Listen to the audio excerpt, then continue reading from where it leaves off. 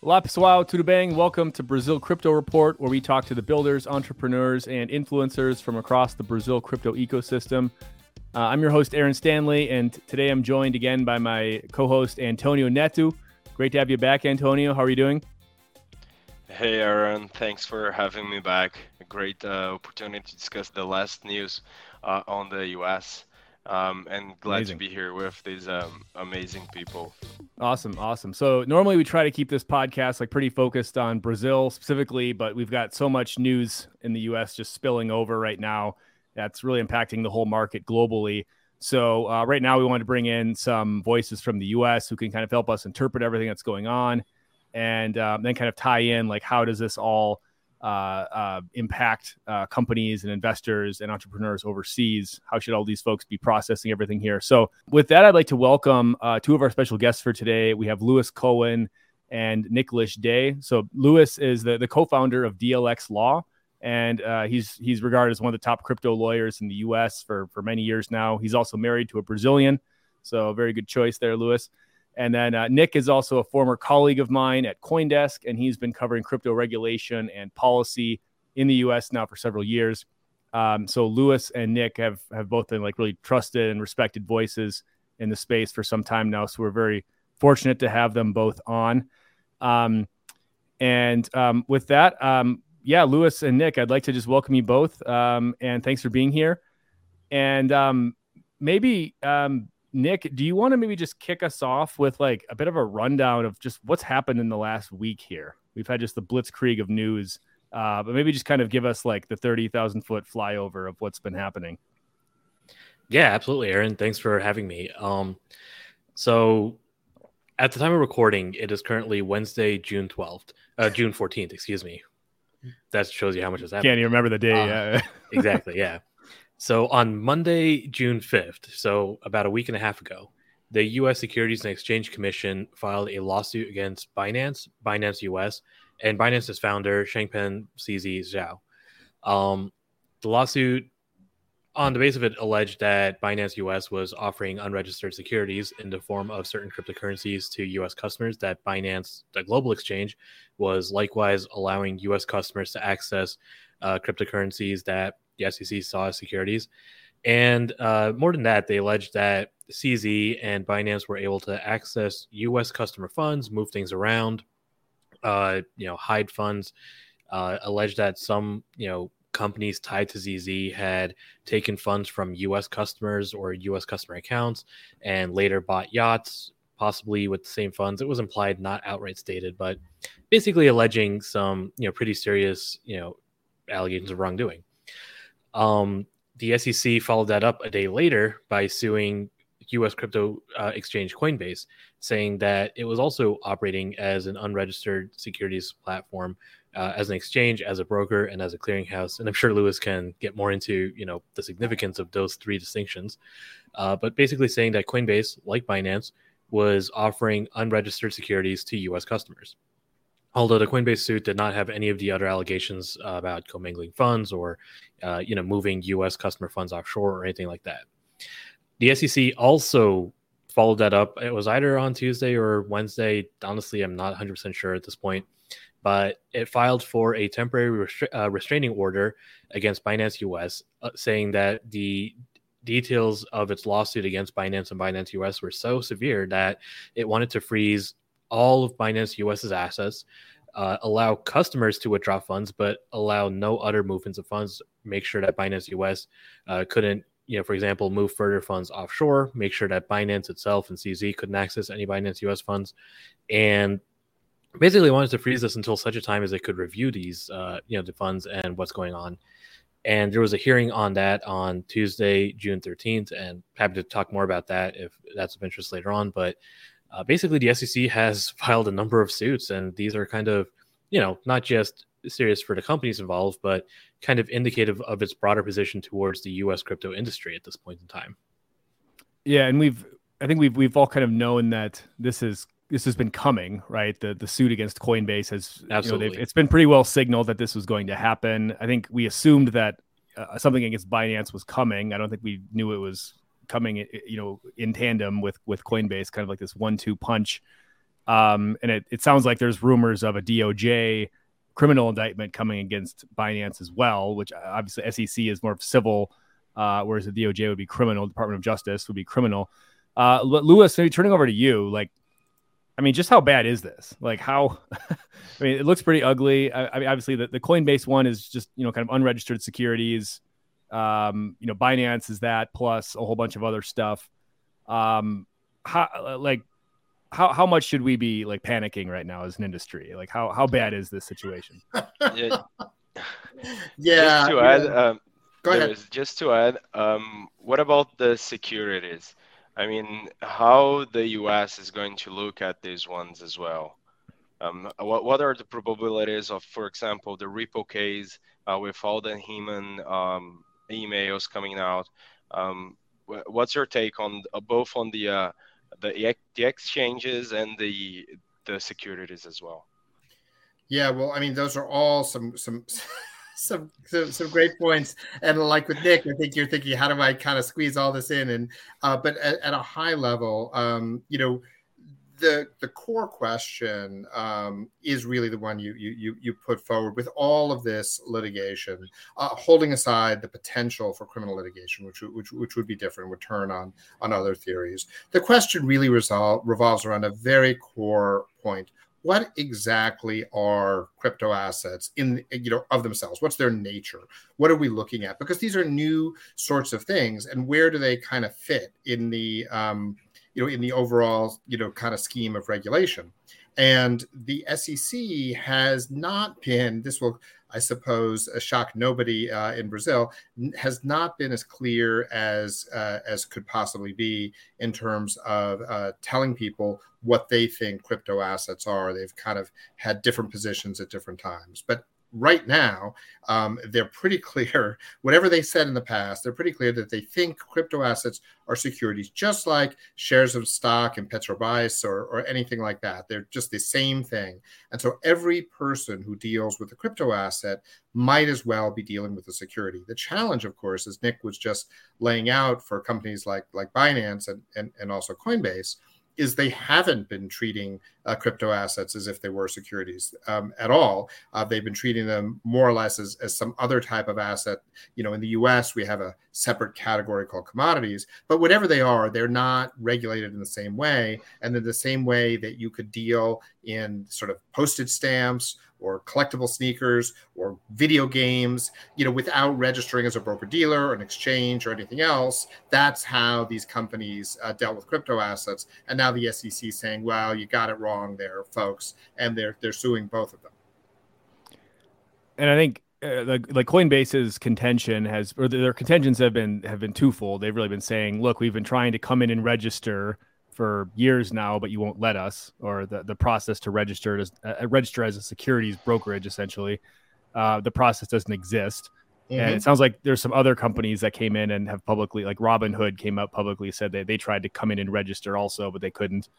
And then Coinbase has also been saying to the SEC, like, you guys literally let us go public 2 years ago, and you didn't have any objection. You didn't raise any of this stuff back then. So why is this all of a sudden an issue now? I guess maybe, to anyone who wants to take that, like, how valid is Coinbase's, kind of points of contention here? If Nick, if you want, I'll go first on that. Sure. So yeah, whether it's Coinbase or Binance or any of the other exchanges, I'll speak a little bit more generically. Those are very, in my view, very, very fair concerns that those market participants are raising. I think there are good legal arguments for why these particular assets should not be characterized as securities, at least under the law as it stands today. As I think, Nick, we wrote a very lengthy article going through this in great detail and explaining that. And we've really never received any major pushback. And it's interesting when you see the SEC talk about this, they don't really cite a lot of law. They talk about this thing I'm sure here in Brazil have heard a lot about, the Howey test, but it's very complex and not something we want to go into in great detail here. But I think they do have strong arguments. That being said, both certainly Binance and Coinbase and any other marketplaces that are named are going to have a lot of litigation on their hands. One of the concerns is, interestingly, Nick, as you know, one of the allegations in the complaint against Coinbase was that their non-custodial wallet product was also acting as a broker-dealer. And this has important implications for any other non-custodial wallet providers out there, because if Coinbase Wallet potentially was an unregistered broker-dealer, then perhaps other very popular, I'll let you say the names, non-custodial wallets could have issues as well. Yeah, I don't think there's too much I can add there. One thing I will say, to Lewis's point about kind of just how we're classifying this. So yesterday, as I mentioned, there was a hearing in a DC district court on the SEC's motion to freeze all of Binance's U.S. assets.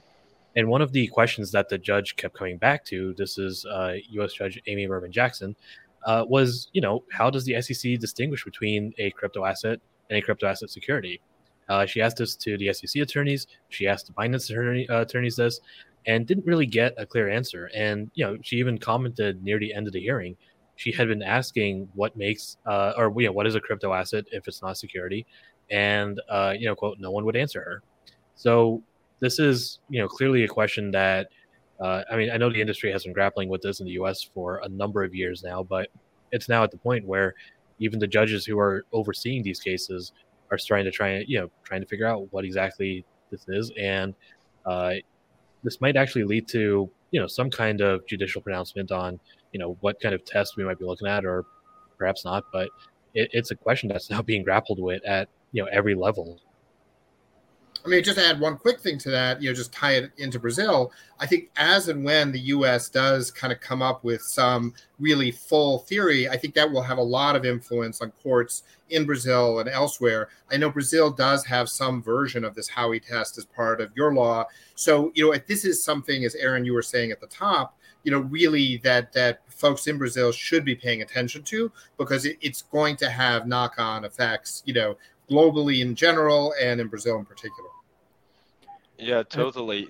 This week I had a meeting, a couple meetings with traditional finance participants that are looking into Web3 and tokens in general in crypto, and they were a bit afraid of all the SEC action that came to life in this last couple of weeks. But on the other hand, in the Brazilian market, there is a framework coming out. We had a decree coming out today appointing the Brazilian Central Bank as the main regulator for the virtual asset service providers. And the CVM, which is the Brazilian SEC, they will continue covering securities as they are in the traditional finance markets. So they're in this uncertain moment where, like, okay, the US has the biggest liquidity in the world for commodities, securities, and everything. So they kind of rule the financial global system. And meanwhile, locally, you have this structure coming out. Even for exchanges, Lewis, you were just talking about the worry that the regulators have when assets are mixed or how they are being used and so on.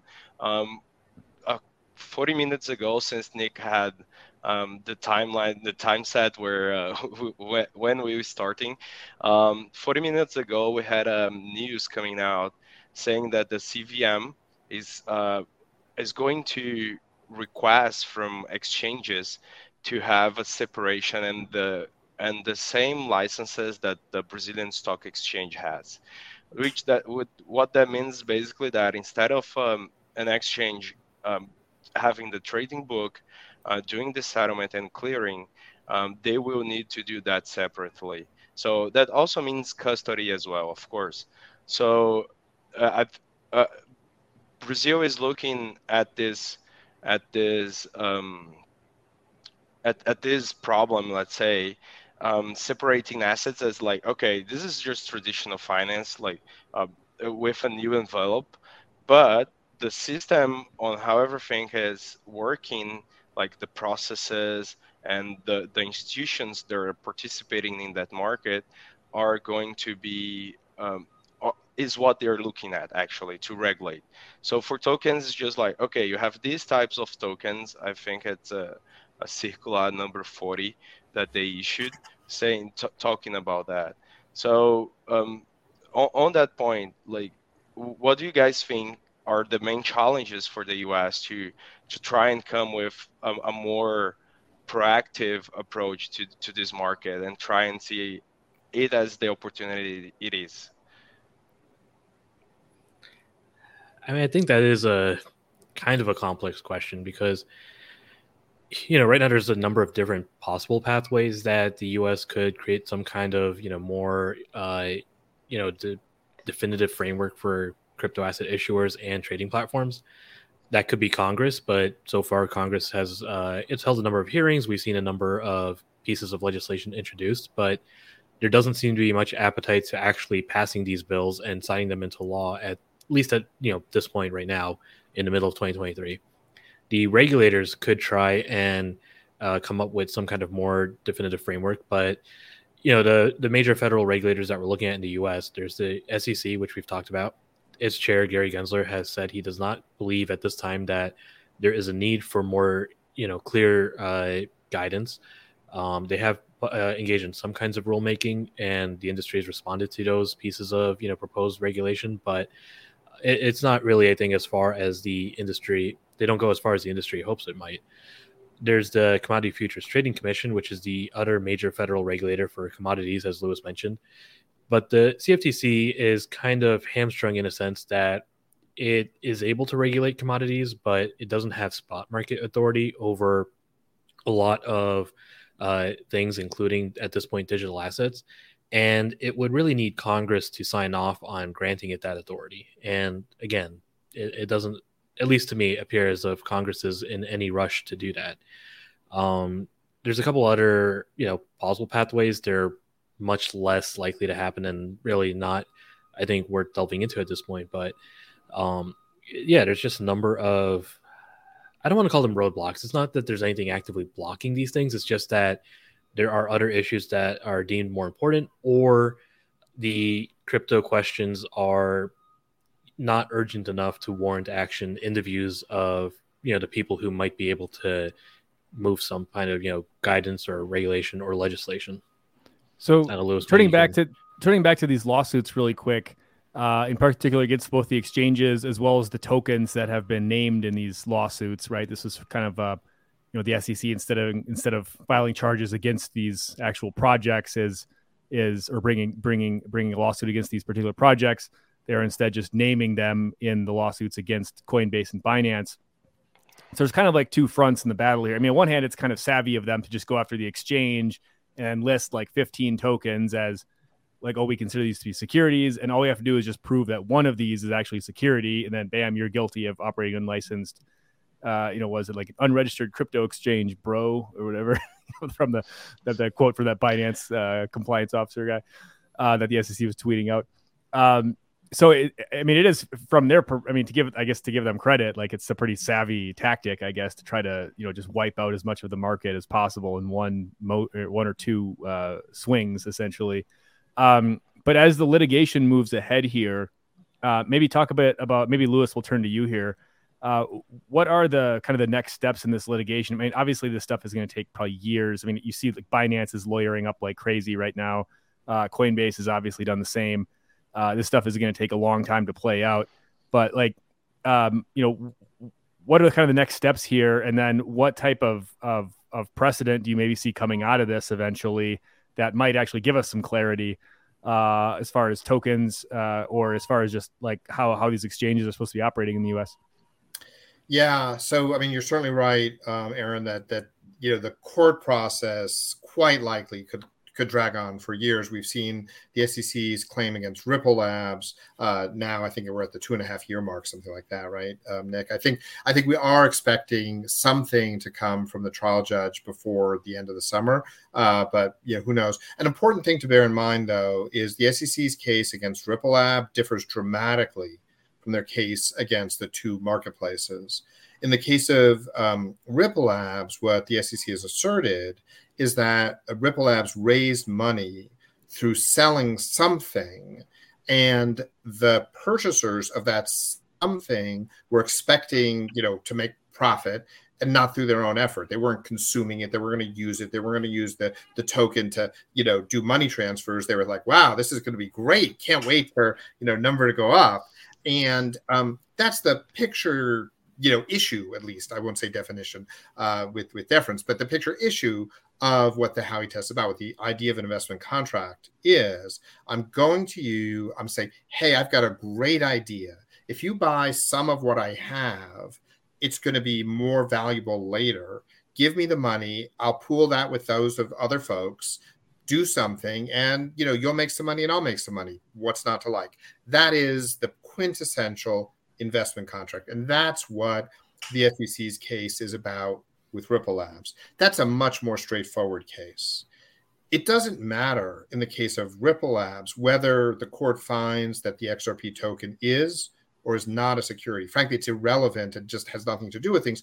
In all the many Howey cases that preceded it, the thing that was sold, and there's all kinds of different kind of interesting little stories of cases, people pitching ideas, buy some whiskey from me, I'll age it and it'll go up. Buy some chinchillas or, things, I'll skin them and, sell the pelts.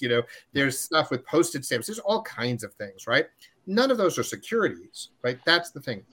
Now the SEC is saying that somehow, in ways they haven't explained, in their mind, this thing, and remember, all a digital asset is a number, right? It's the ability you have a private key to a public address that allows you to give an instruction to a network of computers. It doesn't create rights. It doesn't even create a relationship with any other entity. I think one of the things we always push back on is when people talk about a crypto asset issuer. Issuer suggests that there's some relationship between two people. I issued it, now you have it. But crypto assets are just sold. So they don't have this same dynamic. And the SEC haven't really grappled with that. So the XRP case is kind of different. With Binance and with Coinbase, the SEC is going to have to establish. But Aaron, just to wrap up and just address your last point, the catch is, yes, all they have to do is show one crypto asset on one of those exchanges as a security. But the question then becomes, what's the remedy? What do you do about that?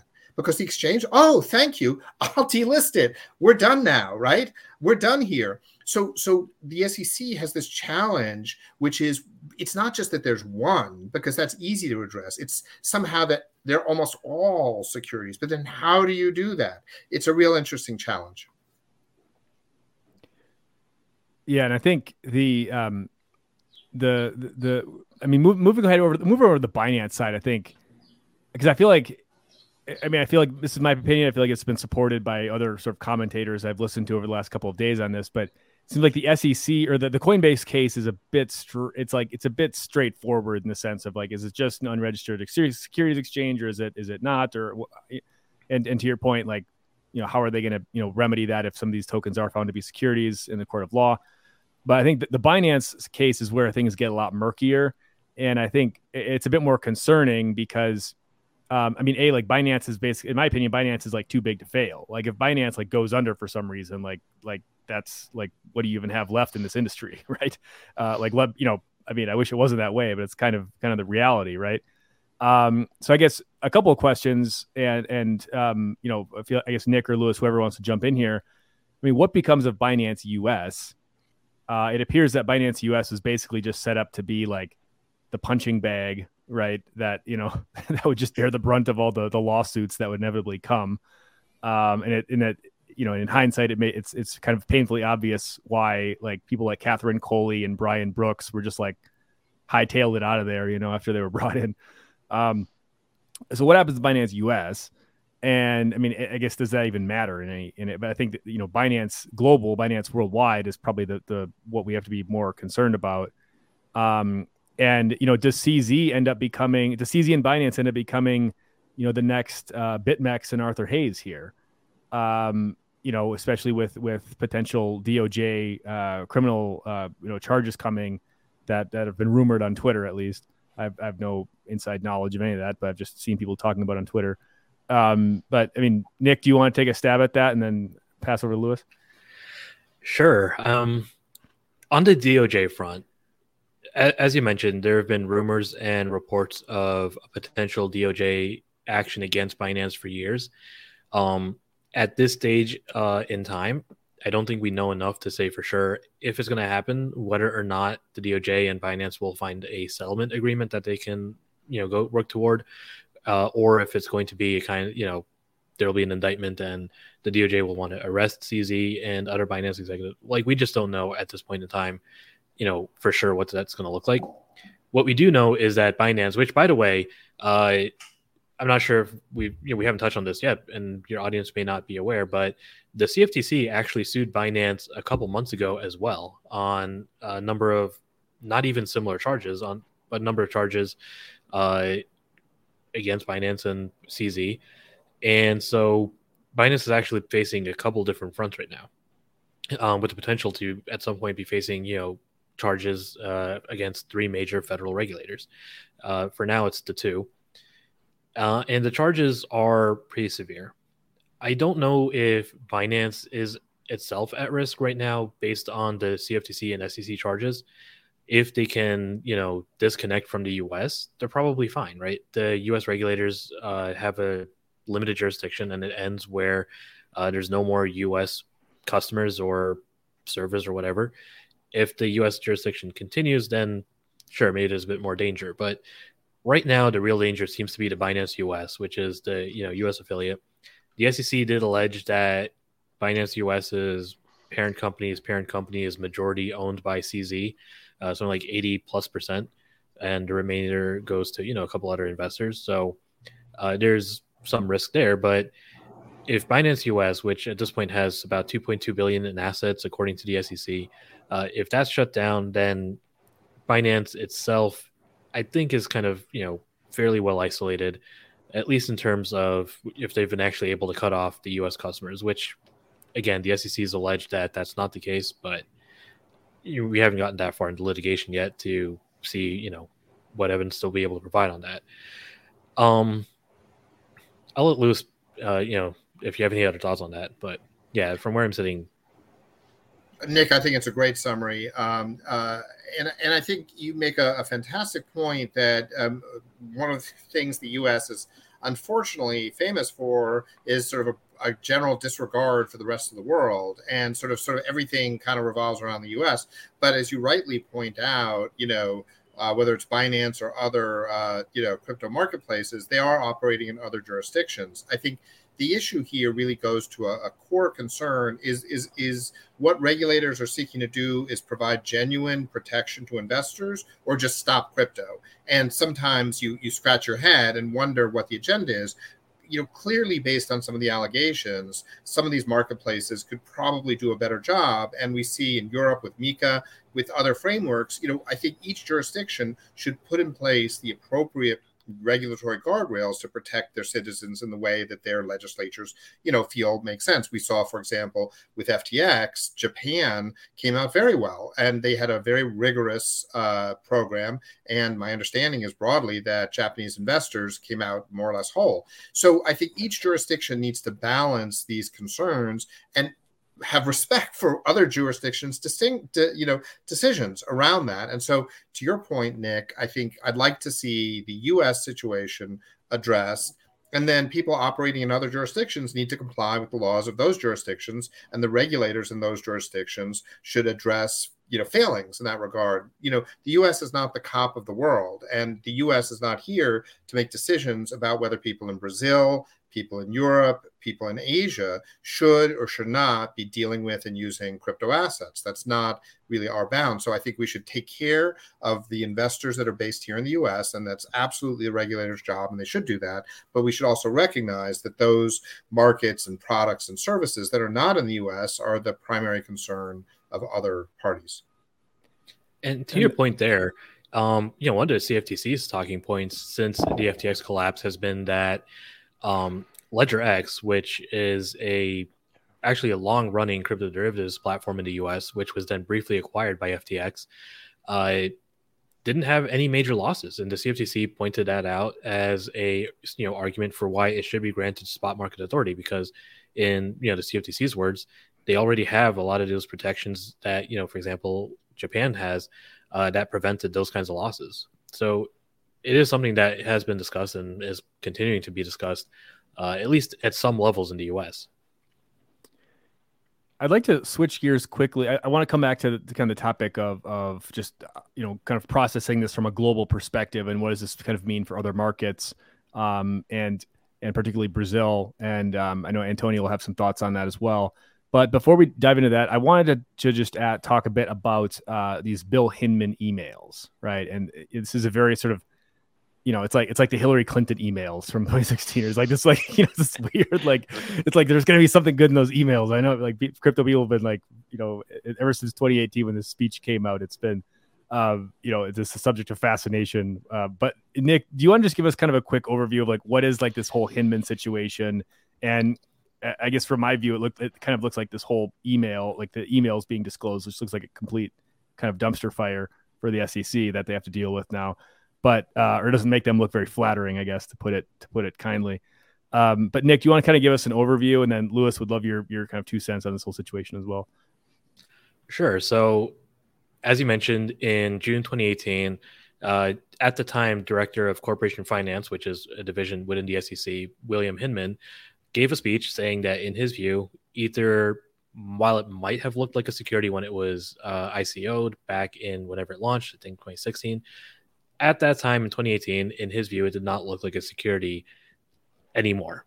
Basically, kind of giving rise to this idea that even if a crypto asset is a security when it's launched, if it becomes, quote, sufficiently decentralized, it could one day no longer be a security. And that was, kind of a landmark moment, I think, in the crypto industry. A lot of people, a lot of companies pointed to that and said, hey, okay, so, sure, maybe if we have a bit of time to decentralize ourselves, we'll be able to be, not a security at some future date, even if we're launching in a way that kind of looks like a security. So this speech was, as far as I can tell, like never really referenced again at any level within the SEC. I think former SEC Chair Jay Clayton might have pointed to it once in saying that he agreed with Hinman, sort of, and not even in a direct way, but largely the SEC kind of ignored it. Fast forward to the end of 2020 when the SEC sued Ripple. Across the discovery process over the next year and a half, one of the things Ripple really asked for were the emails surrounding the development of that speech. Basically, what were the internal deliberations like, and how did that speech come to be? That was finally, a judge ruled on that. I think it was actually in January 2022, so a full 18 months ago. A judge ruled that those emails had to be released.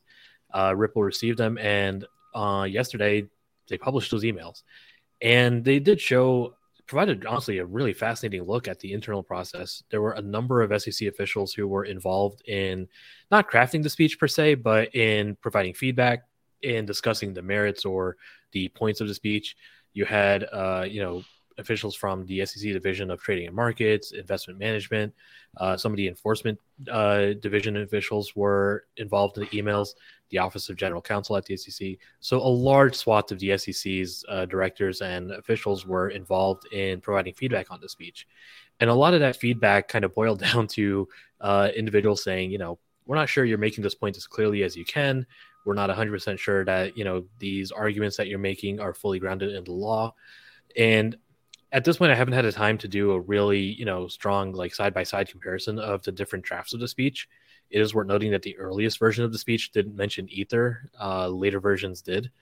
I don't know if I'd call it a dumpster fire for the SEC. I think it shows that there was a lot of deliberation around it and, a lot of confusion afterward as to whether or not the speech held any kind of real force. I know Ripple's now saying that, the speech shows that there was confusion and that its publication and that Hinman's, giving that speech really just made things a little bit, weirder for everyone. But it does show that there was, a lot of input on the speech that kind of indicated that maybe it wasn't going to be the kind of precedent that people in 2018 thought it would be. Yeah, and Lewis, I'd like your thoughts on this too, but I think I just want to emphasize that, ever since that speech came out, has been kind of regarded by the industry in a lot of ways as kind of gospel, if you will, for like, oh, this is, if we're just sufficiently decentralized, then we don't have to worry about this stuff anymore, basically. That was a whole thing. People spent time on that and money and resources. And I'm sure it was good for people like Lewis with clients coming to you asking how they can become sufficiently decentralized. but anyway, but I think, and then the reaction from some folks in the industry and Ripple has just been like, look, like these guys, like they're just creating more confusion, and then they're going out and suing people for not following the laws when they're like, or not following regulations, when internally they're like deliberately putting out confusing messaging, making it hard for people to know what they're actually supposed to be doing, and then you sue them for not following those rules. But Lewis, would love your take on these. Just I guess from whatever angle you want to take it. Yeah, sure. Aaron, and I agree with almost everything Nick said. One point of clarification, which is very technical, but it is important. And just anybody go back and look at the speech. At no point in the speech does Bill Hinman say Ether is a security or Ether is not a security. In fact, he uses this very complicated sort of way of expressing it, that Ether may be sold in a transaction that is not a securities transaction. And this is really important because he did understand that the issue is not that token is just a number. And in fact, at one point in the speech, Nick, you probably recall, he talks about a glass of whiskey and it's just, it's enjoyable to drink, but right? It's what he talks about is whether the transaction is one that should be regulated as a securities transaction. And that is a really important legal distinction. So just other than that, I agree with everything you said. In particular, just on the point that I don't think it's that much of a dumpster fire. I'd go more in the nothing burger department. I mean, I'm sure, Aaron and Antonio, a lot of your listeners are devs and they work in dev shops. And just like working in dev shop, you got a lot of different people, different skill sets, all working together in some sort of whiteboard, Notion environment where you're all collaborating on. Somebody said, I don't know about that UX thing, and what about this? It's a terrible idea. It looks terrible. Blue, make it blue. That's basically what was going on inside the SEC. They were discussing, and different people have different perspectives. That's normal. And so I don't think there's anything particularly smoking gun-ish. I mean, it would have been nice. I think the fundamental issue is that the one, Nick, you ended on, which is they did take a position. I think the video clip, which I'd forgotten about the chair at the time, Jay Clayton, he's very explicit. He says, this is our view. If you want to know about crypto assets, go look at Bill Hinman's speech. So I think, for a time, it appeared that was the position of the SEC, that this idea of sufficient decentralization. They have backed away from that now. And I think you're absolutely right. It's like people relied on that, and they did build processes for whatever it's worth. And we wrote this long article, which maybe you'll be kind enough to post in the show chat or something, put a link to it.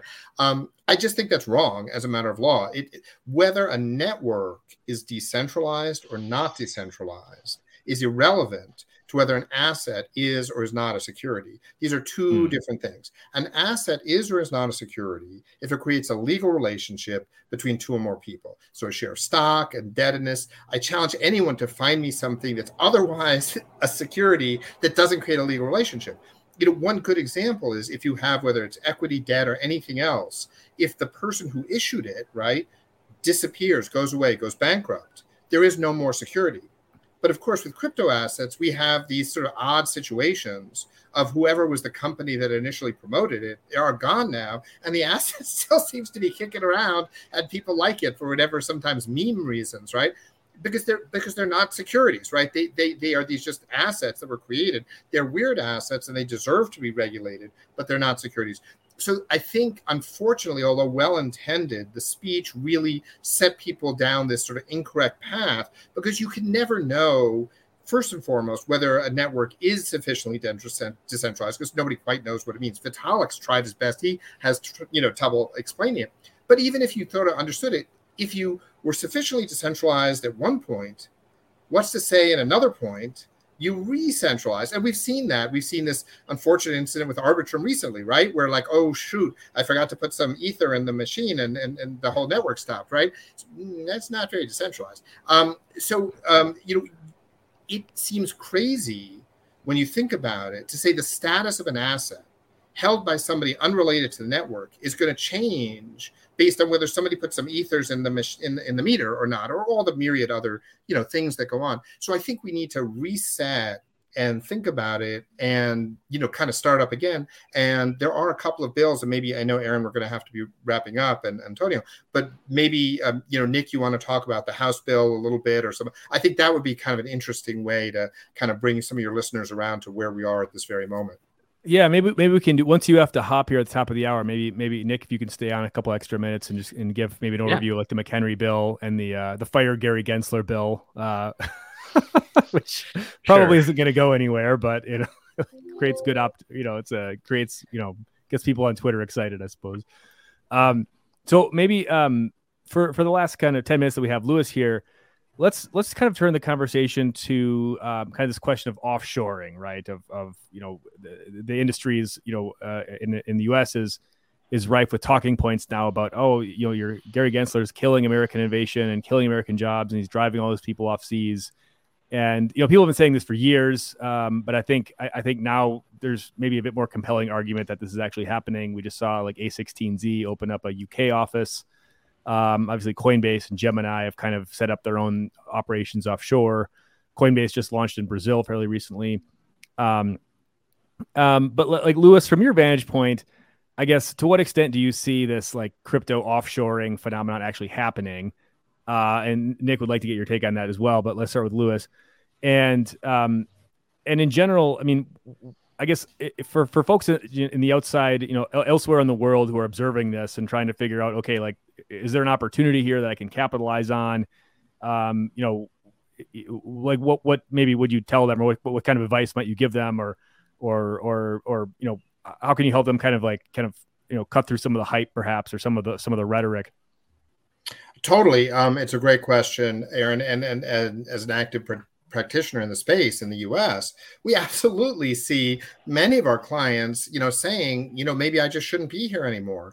And it's a terrible shame. These are some of our brightest, minds, both in computer science and economics and all these different fields. They're very creative, and they're basically feel like they're being told you're not wanted here. Are there bad actors in crypto? Well, of course there are. There's tons of bad actors. There's no shortage of bad actors.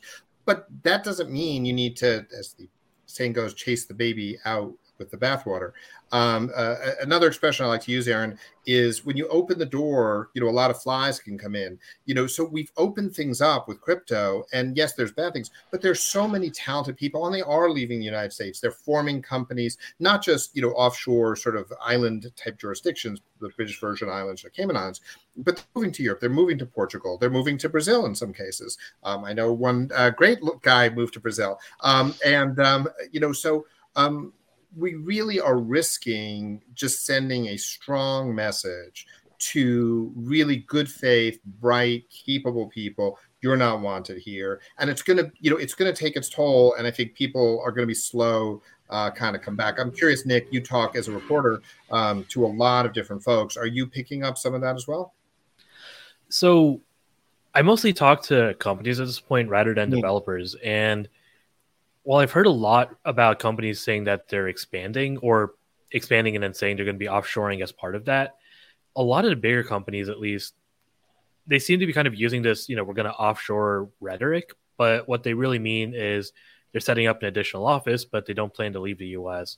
And I think that's kind of causing, honestly, a little bit of confusion now because, Coinbase, I think, just as an example of a company that recently announced, new offices, but it's been expanding for a while. It has offices and headquarters in multiple different countries. A16Z, another good example, they set up a UK office, but I don't think that means the same thing as, leaving the US. And I'm sure, I think I've heard more from, kind of the small developers, the individuals, the startups, the not multi-billion-dollar companies that are kind of more inclined to do so. But at least as far as I can tell, the bigger companies, the ones that have been kind of, making the most noise publicly about this, aren't really doing it, at least at this time. Got it. I think it's a little bit of an up and coming trend, but it's definitely great to get your perspective, Nick. Yeah, I think the smaller companies, also probably just easier for startups and developers and the smaller companies to be able to make that kind of shift. They don't have huge deep roots or large existing customer bases. The bigger companies, they're even if they wanted to, they'd have to extricate themselves from the U.S. And as we've seen with Binance and Binance US, that's not an easy or quick thing to happen. Yeah, but even though some of them are taking some risks, right? Like Coinbase going on with their Coinbase Global, Gemini trying the same. I think I do believe that the technology and the brains are not escaping the US yet.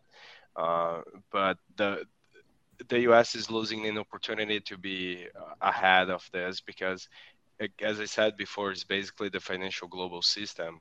So it does scare a lot of people's off. And so, well, what we see is this, let's say, the US becomes more a financial market or a financial participant. I mean, as in being very active in VCs, equity investments abroad rather than building that inside. So, well, this is what I'm seeing here in Brazil. I'm seeing that there is interest to build some of these offshoring. And so it is, do you guys see this? I don't know, Aaron, if you had any other question, but and you just mentioned this, Lewis. What are you guys seeing as being the trends for the regulatory bodies around the world, and how does impact bring and intellectual knowledge from from the U.S. and some other countries? And maybe if I can piggyback on that really quick too. My last question for Lewis was just going to be like, what advice would you give perhaps, regulators here in Brazil who are they've just this morning, there was a decree issued that will kick off kind of the formal regulatory process. There's been enabling legislation passed. Now it's kind of the meat and potatoes part of just actually putting together the rules. And, as somebody who's been in this industry for a long time, obviously talked to a lot of regulators in the US and elsewhere, maybe what kind of advice might you have for these folks? Absolutely. I think the number one thing, and also, Antonio, into your question of trends, I see two trends, and the one that I would recommend to folks here in Brazil, especially, regulators or policymakers, is one trend is we see just basically trying to stamp out crypto, just trying to scare people away. Nothing about it works. We saw the SEC chair, Gary Gensler, saying we have plenty of fiat currency, works great. Why do we need cryptocurrencies? Right? So, you'd want to cry kind of, right? So you've got one trend is just how do we make this as difficult as possible and maybe just get people to just stop if we can. I think I would rather say if a jurisdiction, whether it's China, as we saw, chooses to say, we think crypto is such an inherently bad idea, we're going to go through the rule of law, invoke, our legislator, whatever our process is, and say it's illegal. I'm sorry, there's things that are illegal. There are drugs that are illegal. There are acts that are illegal. Fair enough. Like, you go through that process. You want to make this illegal, you do. But if it's not, and that's the other trend, right? And this is where Brazil can come in. If it's not going to be illegal, then the priority is consumer protection, user protection. How do we set up a framework to succeed? Not sort of, how do we set up a framework to stop people of doing something that is legal, right? Again, if it's going to be illegal, fine.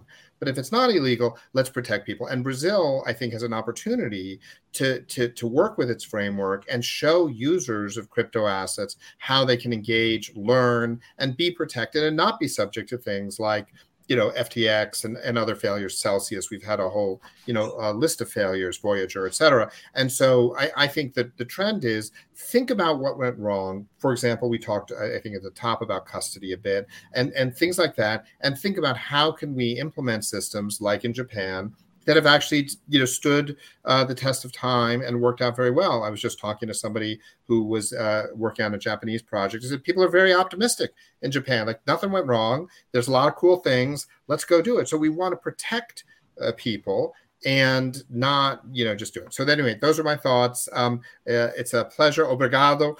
Thank you for having me on. And I look forward to perhaps next time and maybe even seeing you in Brazil sometime. So I'll leave the studio and thank you all for joining. Okay. Awesome. Bye-bye. Thanks so much for your time, Lewis. Bye. Bye-bye. So, Nick, since we have you for a couple more minutes here, maybe we can kind of dive into a bit more of kind of what's been happening on the legislative front in the U.S. We had this the McHenry bill that was released, or it was introduced to the U.S. Congress on the Friday before all the lawsuits happened. So it seems like Gensler and his team sort of worked through the weekend to be able to get these lawsuits out in response to this legislation being introduced. But maybe talk a bit about what this legislation is exactly and what it seems pretty, this is probably the most robust, favorable legislation for the industry that's been sort of introduced to date. So would love to get your thoughts on just, what's significant about this.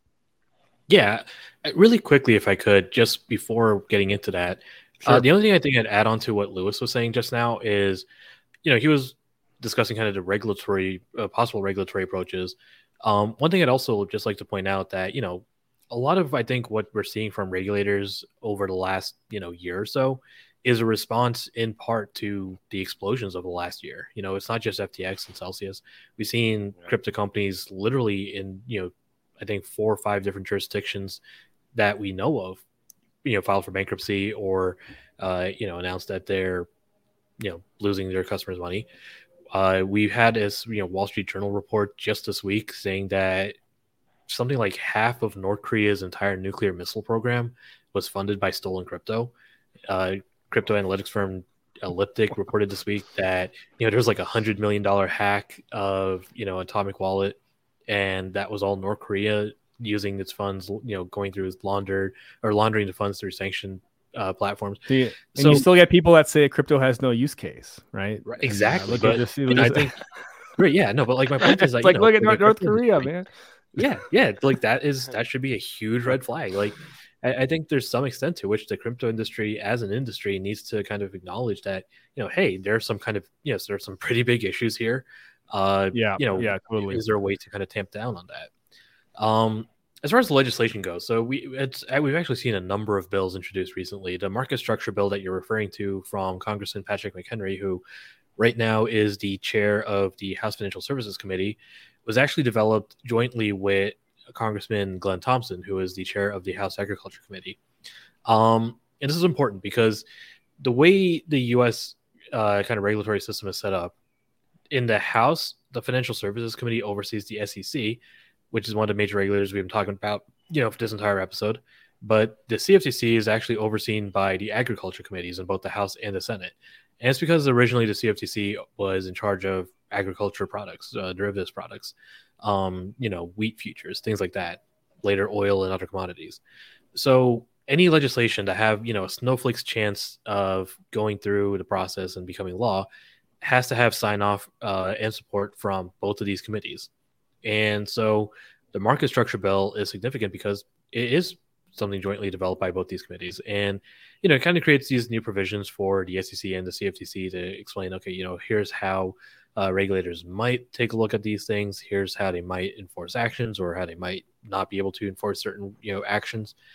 I honestly haven't had a chance to go in depth on the legislation yet. So I'm just going to give you the broad strokes. This is also one of the many bills that have been introduced. The other major bill that we've been seeing more discussion on is on stablecoin legislation in particular. And that one is still, I think, strictly in the House Financial Services Committee, but it is also more of a negotiation between Republicans and Democrats. So the two major parties are both at this point looking and talking about this bill. Can we pause on that for just a second? So, I was just thinking back to that Forbes, the cover of Forbes with Jeremy Allaire on the cover that came out last week, that edition of Forbes, and it was a picture of Jeremy Allaire from Circle, and it says like, "Please regulate me," and then they misspelled stablecoin like in the. It was a very bizarre like magazine cover, but obviously like Circle, yeah, But anyway, the point being is that like the stablecoin community, I guess, if you want to call it that, has been kind of crying out like, look, like we need some kind of like just do something, right? To sort of make this more legitimate. If you don't make us more legitimate, then people are just going to go use Tether. And I don't have any particular grief with Tether, but like. But you can see even in the volumes, like Tether volumes have gone up significantly the last few months, whereas USDC has gone down. So the arguments of people like Circle seem to be holding water in that case. But like, what is like the contention in like, stablecoin legislation? Seems like probably like the easiest like kind of thing to, like, the least controversial thing potentially to try to pass, or create some legislation around, or pass this legislation. But what do you see as the kind of the points of contention here that are maybe blocking this from moving? There's actually, honestly, there's so many, to be honest. Like, I think you're right. On the face of it, it's something that both Democrats and Republicans in the House and the Senate and Congress, and the presidential administration all agree there should be some kind of legislation on this. The problems rather arise when you start looking at how this actually works in practice. So first, you have to define a stablecoin. Are you trying to make something that is a broad definition and a crypto asset that has a value pegged to the value of something else, like, for example, the US dollar? Do you include reserve-backed stablecoins only, or do you look at algorithmic stablecoins and other types of stablecoins? Do you look at what kind of assets they're backed by? So is it just strictly US dollars in a bank account? Is it treasuries? Is it gold? Is it whatever? So that's one level of the kind of issues that you're looking at. The next level comes in when you're talking about licensing stablecoin issuers. Do they get licensed as non-bank financial institutions? Do they have to be trust companies? Do they have to work with trust companies? What kind of legislation do you have to create to define that part? Do they need FDIC insurance if they're these non-bank financial institutions that are also not trust companies? Should it be overseen by the state level, at the federal level? So who are the regulators that have to be involved? Do they have to come up with guidance for these issuers, or would the legislation itself be sufficient for that? So there's a number of issues that have to be worked out. I think a lot of the contentions kind of come into, really these finer details, checking whether or not the Federal Reserve has, ultimate oversight authority, whether or not state regulators have that, what types of entities.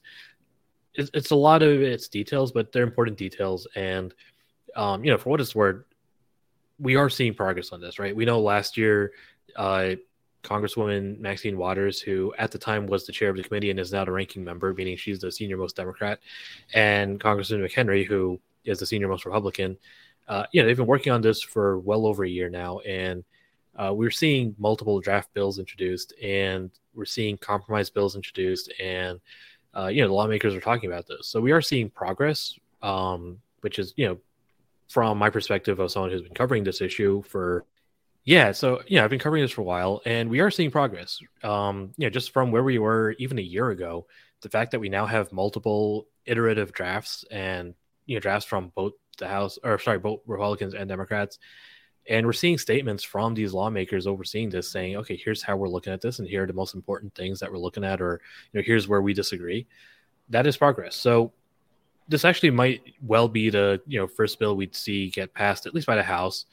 We haven't seen any similar versions on the Senate side yet, so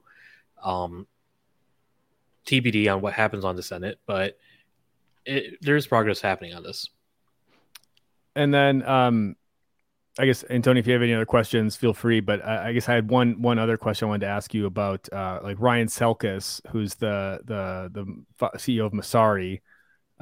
He's kind of come out with this grand plan of raising $100 million for kind of a political action effort that will basically kind of like Washington D.C. trench warfare, kind of going on the offensive really in D.C. With advancing narratives and also kind of punishing people electorally who are whether they be elected representatives or they be unelected bureaucrats, kind of punishing these people who don't kind of fall in line with what we want them to be doing. And I mean, in my view, I look at this, I'm like, this is probably a good thing, because I feel like our industry has kind of played defense in Washington for a very long time, and I think we're seeing some of the effects of that now. You can only play defense for so long before your enemy just kind of breaks you and destroys you. Anyway, but I would just kind of like your thoughts on this campaign that Selkis is launching to really go on the offensive And I mean, word on the street is that he has a 220 page document of opposition research on Gary Gensler. So it'll be interesting to see what comes out on that. But I have no idea if that's true or not. But I just heard that from somebody. But anyway, would like your thoughts on kind of making crypto almost like an electoral election issue, and really trying to, instead of trying to win by just saying, hey, look at us, we're doing so many nice things, but it's really more of trying to play a political battle here. I think the biggest question right now that I have is crypto, or will crypto be an election issue in November 2020? What year are we in? 2024. I think Ryan's built some really cool stuff, and I'm looking forward to seeing what he actually does with this campaign. I know he's just announced it. We haven't seen the actual results yet, or if he's done the fundraising and all that. I honestly don't think crypto's going to be that big an issue for most voters, right? There's a lot of stuff happening right now in the US that I think is probably going to take precedence in terms of being central campaign issue. We are seeing candidates for office talk about crypto in various forms. Ron DeSantis, the current governor of Florida, who is running for president, had this whole thing about CBDCs. And he had a bill that he signed that he said ban CBDCs, even though A, there's no US CBDC, B, the US doesn't seem to be at the point of issuing a CBDC, and C, the bill doesn't actually do anything of the sort that he said it would. We're seeing other candidates, like RFK Jr. spoke at the Bitcoin conference in Miami a few weeks ago. RFK Jr. Robert Kennedy is another candidate who says he's pro Bitcoin. I think Vivek Ramamurthy has talked a little bit about Bitcoin. So we're seeing this kind of as a campaign talking point right now. But I haven't seen anything. I haven't seen any polling. I haven't seen any, evidence that this is actually a campaign issue. And certainly nothing that says that it will be a campaign issue in 17 months, which is how long we have until the next election. So I'm curious to see what this campaign looks like, but just based on everything that's happened so far,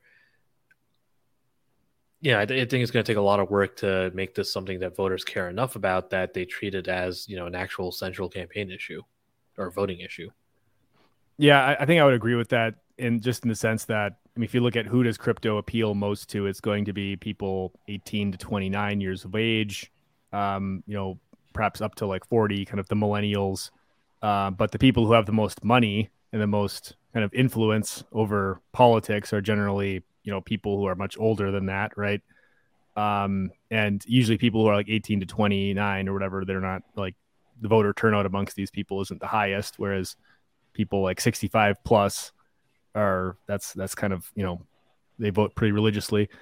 So yeah, I think I would agree with you for that reason. I think it's a bit premature, especially if crypto is if the industry was just ripping right now and we were doing great and we were all making money instead of losing money, it might be a little different. But in this case, it's kind of I feel like people it just feels like people have kind of moved on to the next thing, it feels like we're AI now, right? We're pivoting, or we're just moving on to look at where VCs are putting their money now, compared to last year, crypto versus AI, huge jump. So yeah, I'd absolutely agree. I think people have, other interests, but also, to your point about how this is a bear market, again, we've had the industry as a whole has had a pretty disastrous, let's call it 12 months, right? I think that is when the first of the crypto lenders had to pause withdrawals, was about a year ago. Yeah, a year ago this last month. year. Right. Not even including Luna. Luna was more than a year ago now. Yeah. It's been a pretty bad, 12 or 13 months, and the industry has not made any friends in that time. So, a lot of voters who might consider crypto probably got burned by it or have watched it collapse in, flames. And so, yeah, is it going to be an issue important enough to change a vote? I have no idea, but everything I've seen so far suggests no. Yeah, I wish that wasn't the case, but I would agree with that statement. Anyway, Antonio, any final thoughts or questions from your end? No, well, good. I think that just well, doing some comparison, I guess it's well, maybe in the US, what's gonna hurt is the technology brain drain or something like that, rather than any specific use by the retail users, right? So yeah, that's just a thought here because in Brazil, what we are seeing, there's a CBDC coming out, a digital real program coming out. Everything's being tokenized. Um, Stable coins are being discussed already. So it's being here in Brazil, seeing these two perspectives, and of course, this is also happening in other places around the world where we see regulatory bodies issuing frameworks for crypto already. So I think at the end of the day, this becomes an issue of industry in itself, and well, kind of making the cake get bigger, growing it, so and people realizing its value so it can actually be implemented and get on as an infrastructure piece of the market, because that's what we are seeing here in Brazil. It is becoming part of the national financial system to have a DLT, or it will become in the next 5 years or so. So it's just a quick thought here from all of our talk is that it is, well, not weird, but it's different to see Brazil having some kind of lead on some things, since since we sometimes sabotage ourselves. So yeah, I just hope our regulators, well, do a good work and don't use the CBDC and all what this technology allows to, well, try and control and do what we don't want them to do, basically. Yeah, and I think that's a good point to end on. I think is that in Brazil, like I think we're at the point where, like some of these kind of real world use cases of the technology, like we're gonna start actually seeing how this stuff can work in kind of like a like a non casino type of context, I guess. Whereas I think in the U.S., like now that everything is just kind of collapsed, like Nick, you were talking about the last year or so, everything's just sort of like it's like the house, the like that old kind of story about the house built on sand or whatever, the different, kind of, what kind of foundation do you have your house, and like all this stuff just blows over. And it's like, well, what kind of like real world use cases do we actually have that we can point to? And I think that's why one of the reasons why AI is kind of taken off so much is because there's like real stuff you can do with it. And with crypto, it's kind of like, well, we have remittances. But it's like that was the same talking point from like 2013. Like first time I got pitched to write a story about Bitcoin was 2013. They're talking about remittances. And it's like, wait a minute, we don't have anything else beyond that at this point. Yeah. So, and I think one thing that is kind of just one quick insight from this is that well, it's just like the banking system and how money works and everything. People don't know how the technology behind works, how money is created, and so on. So, like at the end of the day, it doesn't impact as much as logging into Chat GPT and ask them to do half of your work, for instance. Right. One thing one terrible comparison that you can look to, the first iPhone was announced in like early 2007. So about a year, if I'm getting my days right, about a year before we started hearing, Bitcoin or the white paper, year and a half, whatever. So basically, Bitcoin is just a little bit, about 2 years younger than the iPhone, or I don't know when the first iPhone was actually released, so maybe just a year, but they're roughly the same age. People are saying, okay, well, the Bitcoin technology is still new. It's early. We'll get we'll figure out how to use blockchains or what, all we can do with them as we could develop this. But smartphones have a really clear niche. It didn't take that long. So obviously it's a terrible comparison. One's kind of fundamentally changing the concept of money. The other one is, changing how we communicate and interact with people. But if you're looking at how things develop, a lot of critics are saying, well, it's been 14, 15 years almost for Bitcoin, and we're still not sure, what we're doing with it. It's, it's an argument that there are counter arguments to that, but you're getting into the, as you said, remittances, the kind of, vague, exotic things that people, like most people, don't really care about. Yeah, and I just felt like seeing, like as Lewis mentioned earlier, like seeing Gensler go on CNBC or whatever channel he was on and just talk about like how we don't need crypto, we already have digital fiat. Like, what's the point of crypto? And it was kind of like, it's like, wait a minute, are we like, like have we not advanced beyond like this? You know, this like, Right, yeah. like how are we still debating this? You know what I mean? Have we, like, are we like, is there something just totally? Are we doing something just totally wrong where we can't even convince people that like this thing is like worthy of existing? But anyway, maybe, you know, maybe a not very optimistic point to end on, but look, I think, you know, the good news is that like, you know, it doesn't seem like this is like like all these lawsuits, all this SEC action. This just doesn't seem like it's like an existential thing for the industry. It's going to cause a lot of pain, but like we're still here. Things are still working. You know, it seems like it'll take a few years before all this stuff kind of works its way through the courts. Yeah, the blockchain continues to produce blocks, so everything's going well. It's just it'll continue to produce blocks. The question is just like, is anybody going to be using them? But it'll continue to produce blocks.